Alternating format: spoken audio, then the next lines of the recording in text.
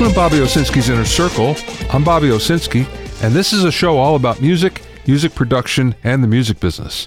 My guest this week is producer, mixer, and senior advisor to Waves, Yoad Nevo. First of all, I don't know if you heard or read about it. This was a big deal for about a day last week. CD Baby and TuneCore, both of them, in separate deals, made a deal with Tencent Music in China. Now, this was touted as a big deal. I don't know if it's as big as everyone thinks, but Tencent Music is huge. It already owns 84% of the Chinese market. That's the equivalent of 652 million active mobile users every month, which dwarfs everybody else. So the whole idea here is if you're a member of either TuneCore or a CD Baby, your music will automatically be available in China.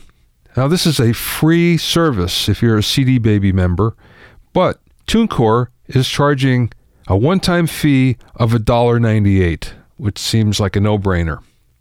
All that being said, it seems pretty good that you can have your music available in China.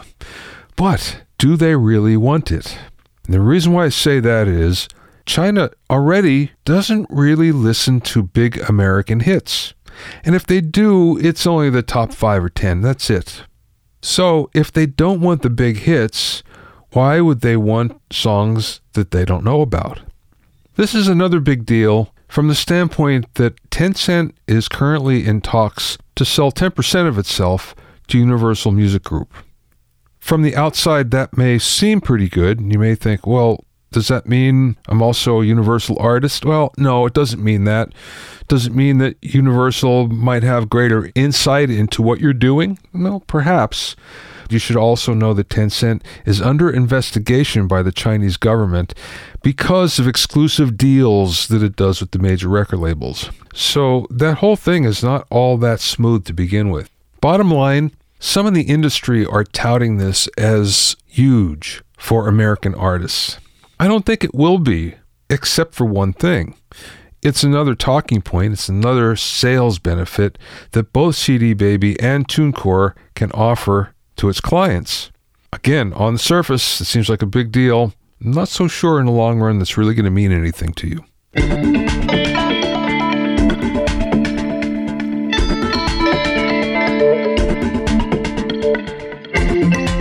If you have any questions or comments, you can send them to questions@BobbyOInnerCircle.com.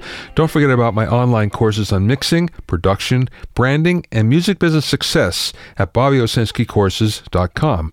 Also, get an expert analysis and objective opinion of your songs and mixes as a member of my Hitmakers Club. Go to HitmakersClub.com to learn more.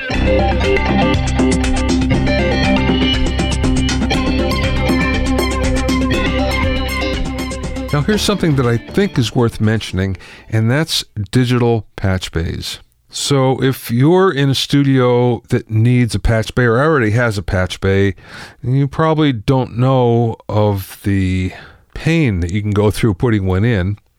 If you're looking to do it in your studio and you've researched it a little bit, you're probably shocked at what it would cost.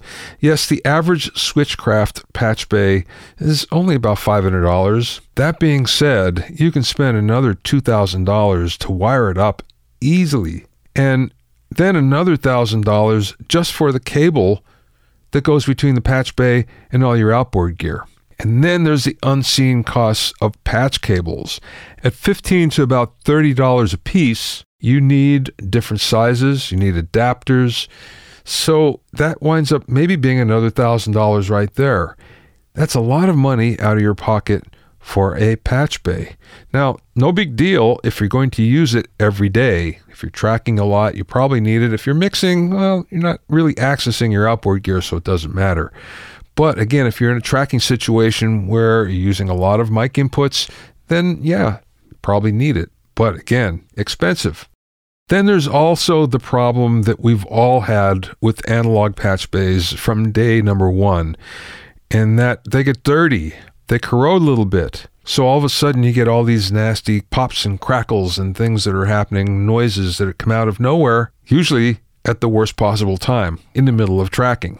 And of course, all you have to do is pull the patch cable out, put it back in 2 or 3 times, and that gets rid of the dirt, and you're okay, maybe. Again, major hassle, major headache.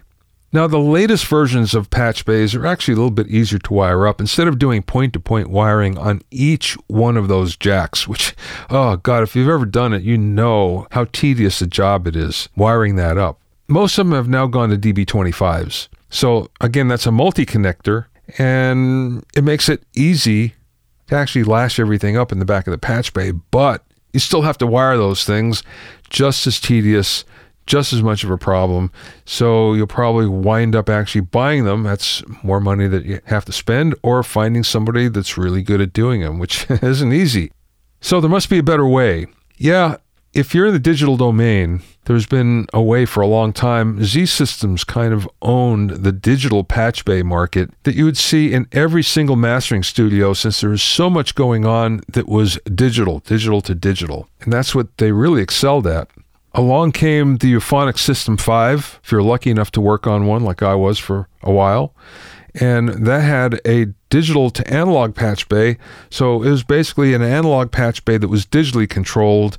You never had to use patch cables. And that was an early version. Now we have some fairly easily accessible new digitally controlled analog patch bays. There's one from Flock Audio. It's called the Patch System. It's about $2,800. There's one from CB Electronics that I just saw recently. It's called the X-Patch 32. It's available for about $2,500. Now that may seem like a lot of money, and you're thinking, well, maybe I'm not really saving that much more from an analog patch bay. Well, think about this though. There's no patch cables, so you're saving yourself all of that money. Second of all, because there's no patch cables, you don't have to worry about jacks getting dirty. All that noise that comes at the worst possible moment. The new patch bays also have built-in inputs on the front. So it makes it kind of easy if you want to do some external ins and outs on a rental piece of gear, for instance. Or you want to plug a guitar into a piece or a keyboard. I think the biggest thing is you can store and recall routings. And that's what we really want. So you put it together the first time and you click on a preset and it's back, all of your routings. If you're in a studio where there are multiple people working it, this is invaluable. But even if you own the studio, it's still invaluable because you may have different setups for different types of sessions. And this takes care of everything for you. You can store and recall all of your routing. Usually these are expandable too, very easily. So most of the new ones are 32 by 32, 32 ins, 32 outs. If that's not enough, you can expand it usually 4 or 5 times beyond that. You don't have to worry about labeling. And anybody who's ever put together a patch bay knows how important and what a pain labeling is. So in other words, you put this beautiful patch bay together and then you realize you don't know where anything is at. So you have to go and you have to label everything. And there are ways that you can do it, and there are ways you can print out things. But again, it's another few hours out of your life that you will never get back. So the good thing about digital patch bays is the fact you don't have to worry about labeling anymore. A thing that I really like as well is you get advanced multing options. And that's one of the things about patch bays is that there are probably certain situations where you want one device to patch into several other devices. And usually it's 2, but it could be more. And that's the beauty of digital patch bays. Now you can have all these advanced routing situations all memorized and easy to handle. So this is something that's worth checking out. You still need the DB25s because that's how you interface all the analog gear. So there's still that. DB25 on one end going out to the XLRs and 1/4-inch cables on the other end. You still have to pay for that. You still have to get at least the DB25 ends wired and the XLRs. But that being said, digital patch bays are the way to go. There's only a few on the market now, but I bet we're going to be seeing more and more come on the market soon, and the price is going to be even cheaper. My guest today is Yoad Nevo, whose credits include over 30 number 1 singles, more than 50 top 10 albums, and over 60 top 10 singles worldwide as a producer, mixer, and mastering engineer. Among the artists he's worked with include Sia, Bryan Adams, Pet Shop Boys, Sugar Babies, the Dandy Warhols, Moby, Morcheeba, and many more. Yoad has also been inventing and developing plugins for Waves since 1997, and his registered patents, his book Hit Record, an inside track to music production, and his popular webinars have paved the way for other producers and engineers. During the interview, we spoke about the magic number of mixes before you learn how to do it, getting into mastering, developing plugins for Waves, and much more. I spoke with Yoad via Skype from a studio in London. Let's start from the beginning. How did you get started in the business? Okay, so when I was 10, I started playing guitar, and when I was 11, my dad got me an electric guitar, but no amp. So I had one one jack lead, and I cut one end of it, and I exposed the wires, and I plugged the other end to the guitar, and I started looking to places where I can plug the guitar in here and get sound out of it. And I got I got electrocuted. I blew up the TV, loads of, incidents like that. And so basically it was always hand in hand together, like the engineering with the musicianship, it started with guitar. Later on, it developed to keyboards and synths and stuff like that. But I used to build stuff. I took the lamp off and made a talk box out of it and things like that. And then when I was 16, 17, I went to this engineering course. It was like for 1 year, it was twice a week in the afternoon. It wasn't anything too serious, but there was the manager of a very famous studio, the biggest studio in Tel Aviv, asked for a runner, basically. So he asked the guy who was running the course, and he recommended me for that job. And that's how I started working in the studio when I was 17 or something like that. And I'm here ever since. Well, then you moved to London. Yeah, in 98. I moved to London. You worked in some great studios there. I did. Unfortunately, many of them don't exist anymore, which is very, very sad. The upside of it is that I was kind of almost forced to build my own studio. I don't know if you can see much of it now, my synths and, so yeah. So I'm quite content here. So you're working with a lot of really great producers and engineers, and I guess you learned a lot. Who did you feel that you learned the most from? Wow, it's hard to say. I think that the engineer who influenced me the most, because I was only assisting for not a very long while. After a year in that studio that I worked in when I started, I got very lucky, and I got to engineer. It was like in the stories, the engineer got a phone call and had to leave, and the producer asked me, well, do you think you can take over? And I was, no problem. And I was like shitting myself. Yeah. Sorry, I don't know if I can use this. Yeah.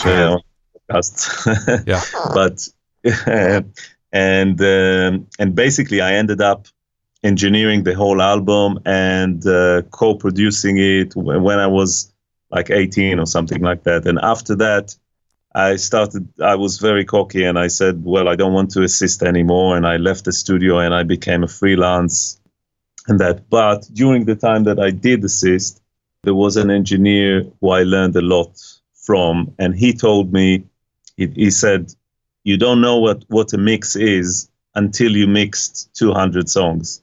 Or 200 mixes. And I remember at the time I said, wow, how long will it take me, before I can reach that crazy number?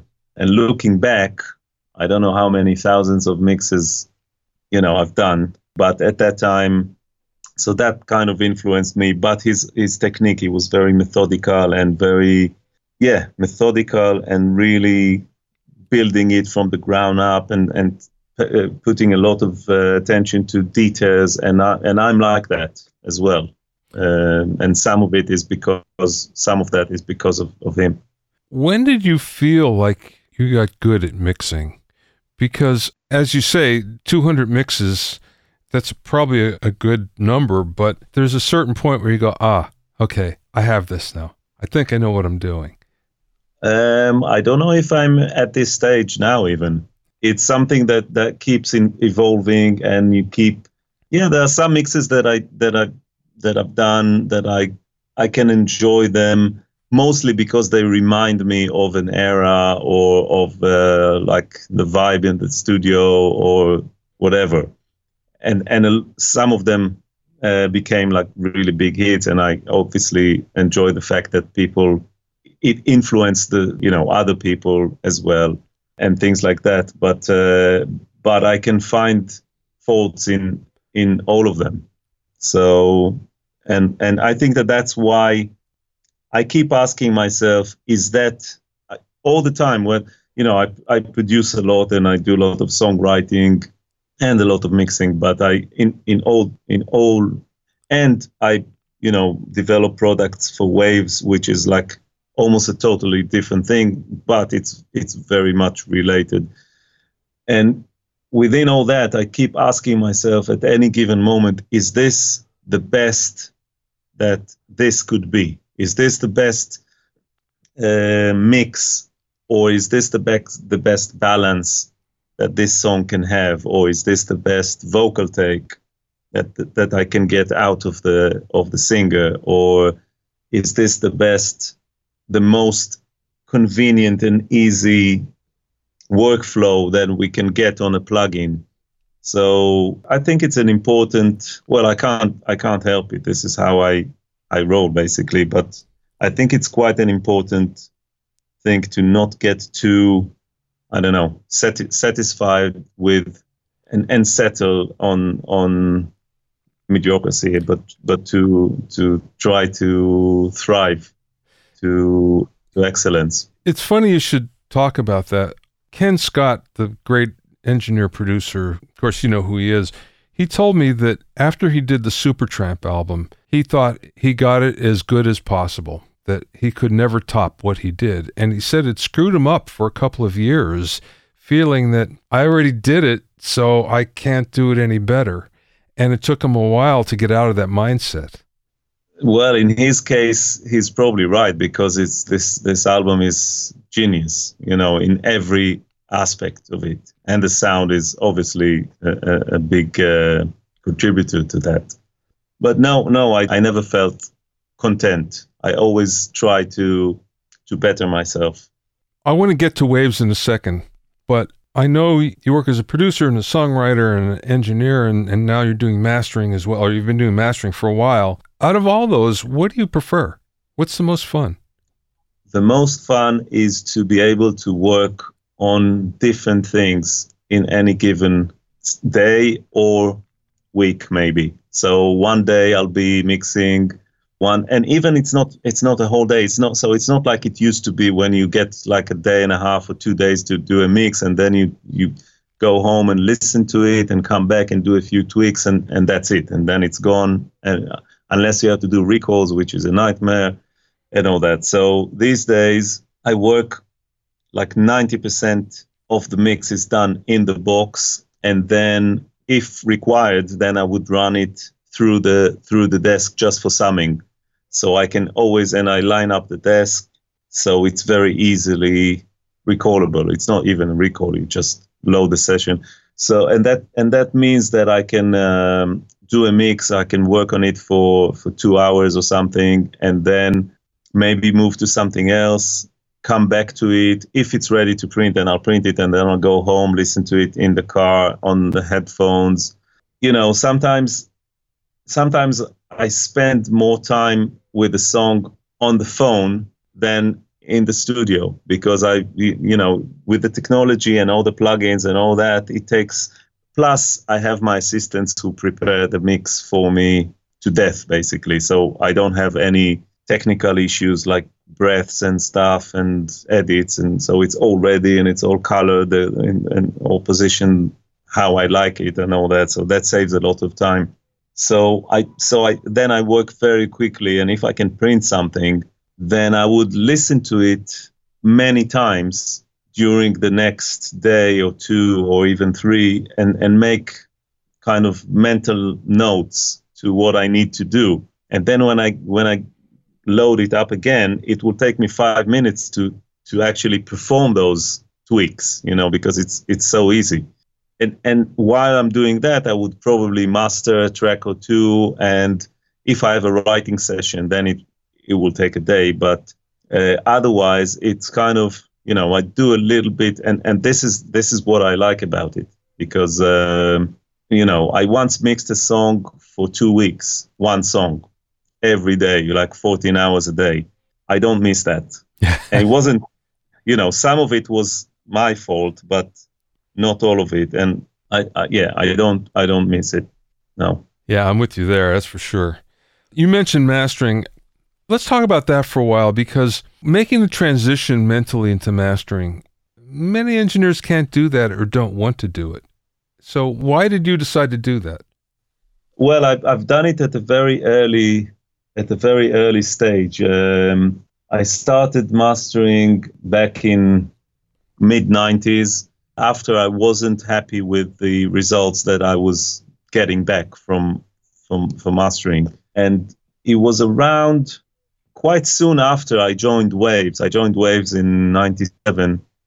I don't remember when we started working on the mastering bundle, but I got, I was mastering on my own on like in analog gear, but then we started developing this mastering bundle, and I dived really deep into this whole concept and creating mastering tools that a lot of engineers, still use.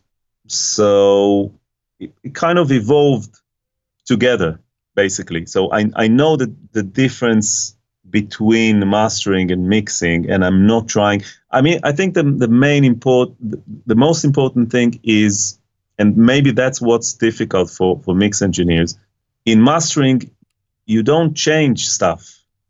You just touch it. You almost like hover. It's like, a bee hovering above a flower and not even touching it. You just sprinkle it ever so gently. So, and I said once that my whole experience, all my years of experience, basically materialize into 0.4 dB at 10K or something like that, Yeah. So it's very, very little. And I think that a lot of mixing engineers are used to turning knobs, and it's not about that. It's not about that. Well, I think the other problem too is if you're mastering on the same speakers that you mixed on, you might be missing a problem that you're only compounding if you're, for instance, if there's a dip at 2K and you're not aware of that, you may be making it worse at 2K if you're mastering on those same speakers. True, but and that brings us back to the studio, being a freelance and working in many studios and all that. I think that I had my own proper studio. I always used to have like production rooms and writing rooms and things like that, but I had a proper studio for the past 15 years or something like that, and I know it well, and the sound is, I know what I'm hearing. So in effect, it only contributes to the fact that the more time I spend in this room, I mean, not this one specifically, because this one I just finished building a few months ago. It took me over a year to build, but I kept the same proportions as the room I had before for 13 years. So, so I have the ATCs and I love them. And I have my Proax, which I love as well. And I just know it. I just know exactly what's going on. And so when I master for other people, it's very easy for me. And when I master my own mixes, I don't really master them in a way. Because if I need to do something, I'll go back to the mix and change it. So I don't use EQ or anything like that in the mastering. It's just a level thing and making sure that, You have the right kind of loudness units and all that. And these days, in the past 2-3 years, where the loudness war is kind of over effectively because of all the streaming standards of Spotify and Apple and YouTube, it's a lot easier because you don't have to crank it so hard. You know, one of the things that I think a lot of mixing engineers who are mastering on material don't understand is for mastering, it's level between songs as well. It's making all the songs, if you're working on an album, which is less and less these days, but it's trying to make them all sound somewhat the same, like they belong together. And that's more important than tonal quality or levels or whatever. It's that relationship. But that seems to not sink in for some reason. Yeah, but even that with, I mastered, I don't know, thousands and thousands of songs and hundreds of albums. And you just you play the last chorus on each song, and if they match, and then the sometimes the artist or the producer will say, yeah, but the intro of this song is too quiet, coming after the song before, which ends up really loud and blah, blah, blah. And then you say, yeah, but listen to the vocal at the peak of each song. Yeah. And, and so it's techniques which you just learn and improve yourself through time. Sure. Let's talk about Waves. How did you get involved then with Waves? Did you get involved with them right from the beginning? Almost. Basically, I was. It was right around the time that I started mastering myself, and I heard about Gilad, who was one of the founders, who used to be an engineer. So I used to know him from the studio that we were both freelancing in. And he told me about this prototype that they built. That was actually before Waves. It wasn't, basically they had, it was a hardware thing. It was a computer. It was like a 386 computer with a touch screen, which was basically a piece of rubber or something that was kind of glued to the screen and you could touch it. It was very low resolution. And it had a 6-band EQ, a 6-band compressor, and a limiter. And it was like, it was running, I know it now, I didn't know it then, but it was running on Motorola. So it was basically the TDM technology. And these were the predecessors of the Q10 or the Q6 in this case, and the L1 and the C1. So I took this box to the studio I was working in, and I was running stuff. It had the SPD, so I was running stuff from that one DAT to another, and using the processing. And then there was a thunderstorm, and the whole block or something, the power went down. And when it came back on, this device never got back to life. Oh. So basically, it got fried. And I called Gilad. It was like, it was midnight, and he came, and Meir came. Meir is the other founder. And it was like raining, and so basically I destroyed, there were like 1.5 units. There was this unit, and then there was another unit which never really worked. And now they had none, basically. And after that, they offered me a job, basically. So then the idea was, okay, let's not use hardware anymore. Let's just do the software part of it, because we don't have to worry about getting it fried. Yeah, exactly. Okay, so what were the first plugins that you worked on then? It was the Renaissance EQ and the L2.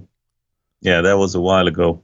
And then we did then there was a lot of other stuff. I was very proud of the, what's it called? The multi-tap, the super tap delay, which, because I'm sure you remember that, but up to that, all the multi-tap delays were like in numbers and stuff, and you had to, and I wanted to do it like a timeline thing. So that the taps are like regions in Cubase. So you can just move them, and you can quantize them to grid or make them slip, and So that was one of. So I was very proud of that. I think that I'm also responsible to meters being kind of orange rather than kind of green. Everything used to have green meters, and I said on the de-esser, I think it was the de-esser that we did soon after I arrived, because I used to work on this Harrison desk, which had plasma meters, and I said, why don't we make it like that?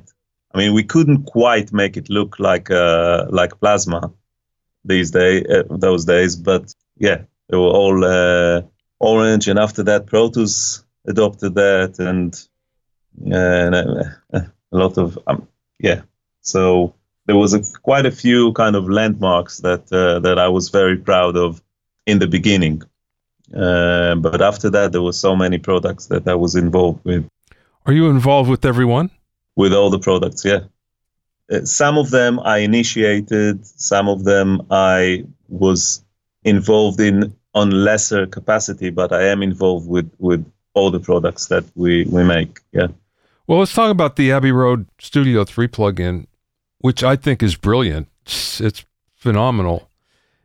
Thanks. I hope that everybody gets a chance to listen to it, because it will change their listening experience in headphones for sure. So tell me how that came about.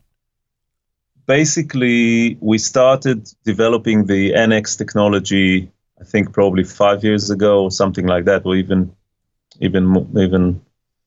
before then. It's based on basically on a theoretical assumption that we can mimic the way you listen to speakers, and we can bring that experience into headphones. On the original NX, we used algorithmic early reflections, if you like, which are based on the physical, structure of the ear and the distance between the speakers, and the fact that you have spill from one speaker from the left speaker to your right ear, but it's filtered by your skull, and the sound arrives later to this ear than to this ear, and all those. And we created basically an algorithmical model of all those components, and that's NX plus the head movement, the head tracker, which allows you to. So when you listen to normal speakers, when you move your head, you will hear the sound coming more from here and more filtered and delayed from this ear, and this contributes immensely to the sense of realism for when you listen to headphones. So because when you listen to headphones, and especially when you mix on headphones, if you pan your hi-hat or something hard left, then you will hear it only in your left ear, and that doesn't happen on speakers. So your panorama range on speakers is like that. It's more like 45 degrees, because that's the triangle that's the kind of angle that you sit in front of the speakers. And in headphones, it just doesn't work like that. So while we were developing the NX, I tried to mix, because I've never mixed on headphones. I never had to, and I don't know if you tried it, but it's weird, because you get the sound right, but the balance is all over the place. Yeah. Because if you know the headphones, and you can get the vocal sounding okay, but then it will be too loud or too quiet, and the kind of spread of the instruments would be weird, and therefore their balance and their kind of focus and all that. And with NX, it lets you basically, ideally, what we wanted to achieve is for someone to forget that they're wearing headphones.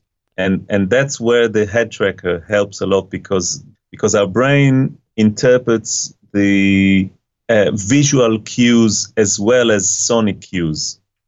from our environment. So if you sit in front of a pair of speakers, your head, because of your pulse, because of your breathing, it moves ever so slightly, but all the time. And when you wear the head tracker, or when you use the webcam, which has a little bit more latency, so therefore the head tracker is much more helpful in that sense. And even unintentionally, you look there and or you just move your head ever so slightly, but the sound kind of moves with you, and that allows you to get immersed in the sound and not be so aware that it's almost like the difference between DI and an amp on a guitar. When you plug a guitar to a DI, you hear all the kind of strings and this, and you're very much aware of the mechanics of the instrument. But when it's going through an amp, it gets smoothened and it's more pleasant. And I don't know if it's a good analogy, but something like this happens with NX. So then the natural extension would be to model a room like Abbey Road Studio 3. Exactly. Yeah, the technology is a little bit different because it's based on impulse responses recorded in that specific room rather than algorithmic modeling. But all the other elements are present in that product. It's very realistic. It's very realistic, and also you get surround on the mid speakers. You get 7.1 and 5.1 surround sound, and this is something I think is huge, and I don't think it's been pronounced enough in marketing and communication, because what NX allows you is to basically sit on a train and watch a film on your laptop in surround. And it's quite mind-blowing because if you think about it, your ears, you only have two ears. So we have two holes, one here and one here, yet we do get surround sound. Right. And if you mimic all the parameters, or, we try, obviously we don't get the same kind of level of detail and all that. But if you mimic some of the parameters, then you will hear surround sound on headphones, on stereo headphones, normal headphones, which is, I think it's a big deal. Yeah, it is, especially since immersive audio is becoming a big deal, and that's across all different formats, especially music now. I was just over at Capitol Studio C, where they have an immersive room, an Atmos room. It was a great experience. It just sounded terrific. But again, you can't always be in a situation like that, so it's nice if you could translate it to your headphones. Exactly, because I think that one of the reasons why surround sound never really, it never caught on. You don't have many surround systems at homes. Yeah. Because you have to have, the power socket behind your sofa and wires and things. But with headphones, it just works, and everyone has a pair of headphones. Yeah. Okay, last question. What's the best piece of business advice that maybe somebody imparted to you, or maybe you learned along the way? Wow. Well, maybe that I shouldn't deal with business, but just with sound. As Clint Eastwood said, a man's got to know his limitations. Absolutely. And I'm quite happy. And like I said, a lot of artists and managers, ask me, well, can you send this track to this, or can you help us with marketing? And I say, my job ends here with the master fader. Anything that happens after that, it's not my it's not my thing, and I'm quite happy that I managed to maintain that kind of concept. You can find out more about Yoad at yoadnevo.com. That's YOADNEVO, all one word, .com. Thanks for listening and being in my inner circle. Remember, if you have any questions or comments, you can send them to questions@BobbyOInnerCircle.com. To listen to other episodes of Bobby Owsinski's Inner Circle, go to BobbyOwsinski.com and select the podcast tab, or go to BobbyOInnerCircle.com, where you can find it on iTunes, Stitcher, Mixcloud, Google Play, Google Podcasts, Spotify, Deezer, TuneIn Radio, and Radio Public. At BobbyOwsinski.com and BobbyOInnerCircle.com, you'll also find a sign-up form for my newsletter and for alerts for new podcasts. This is Bobby Owsinski. I will see you next time.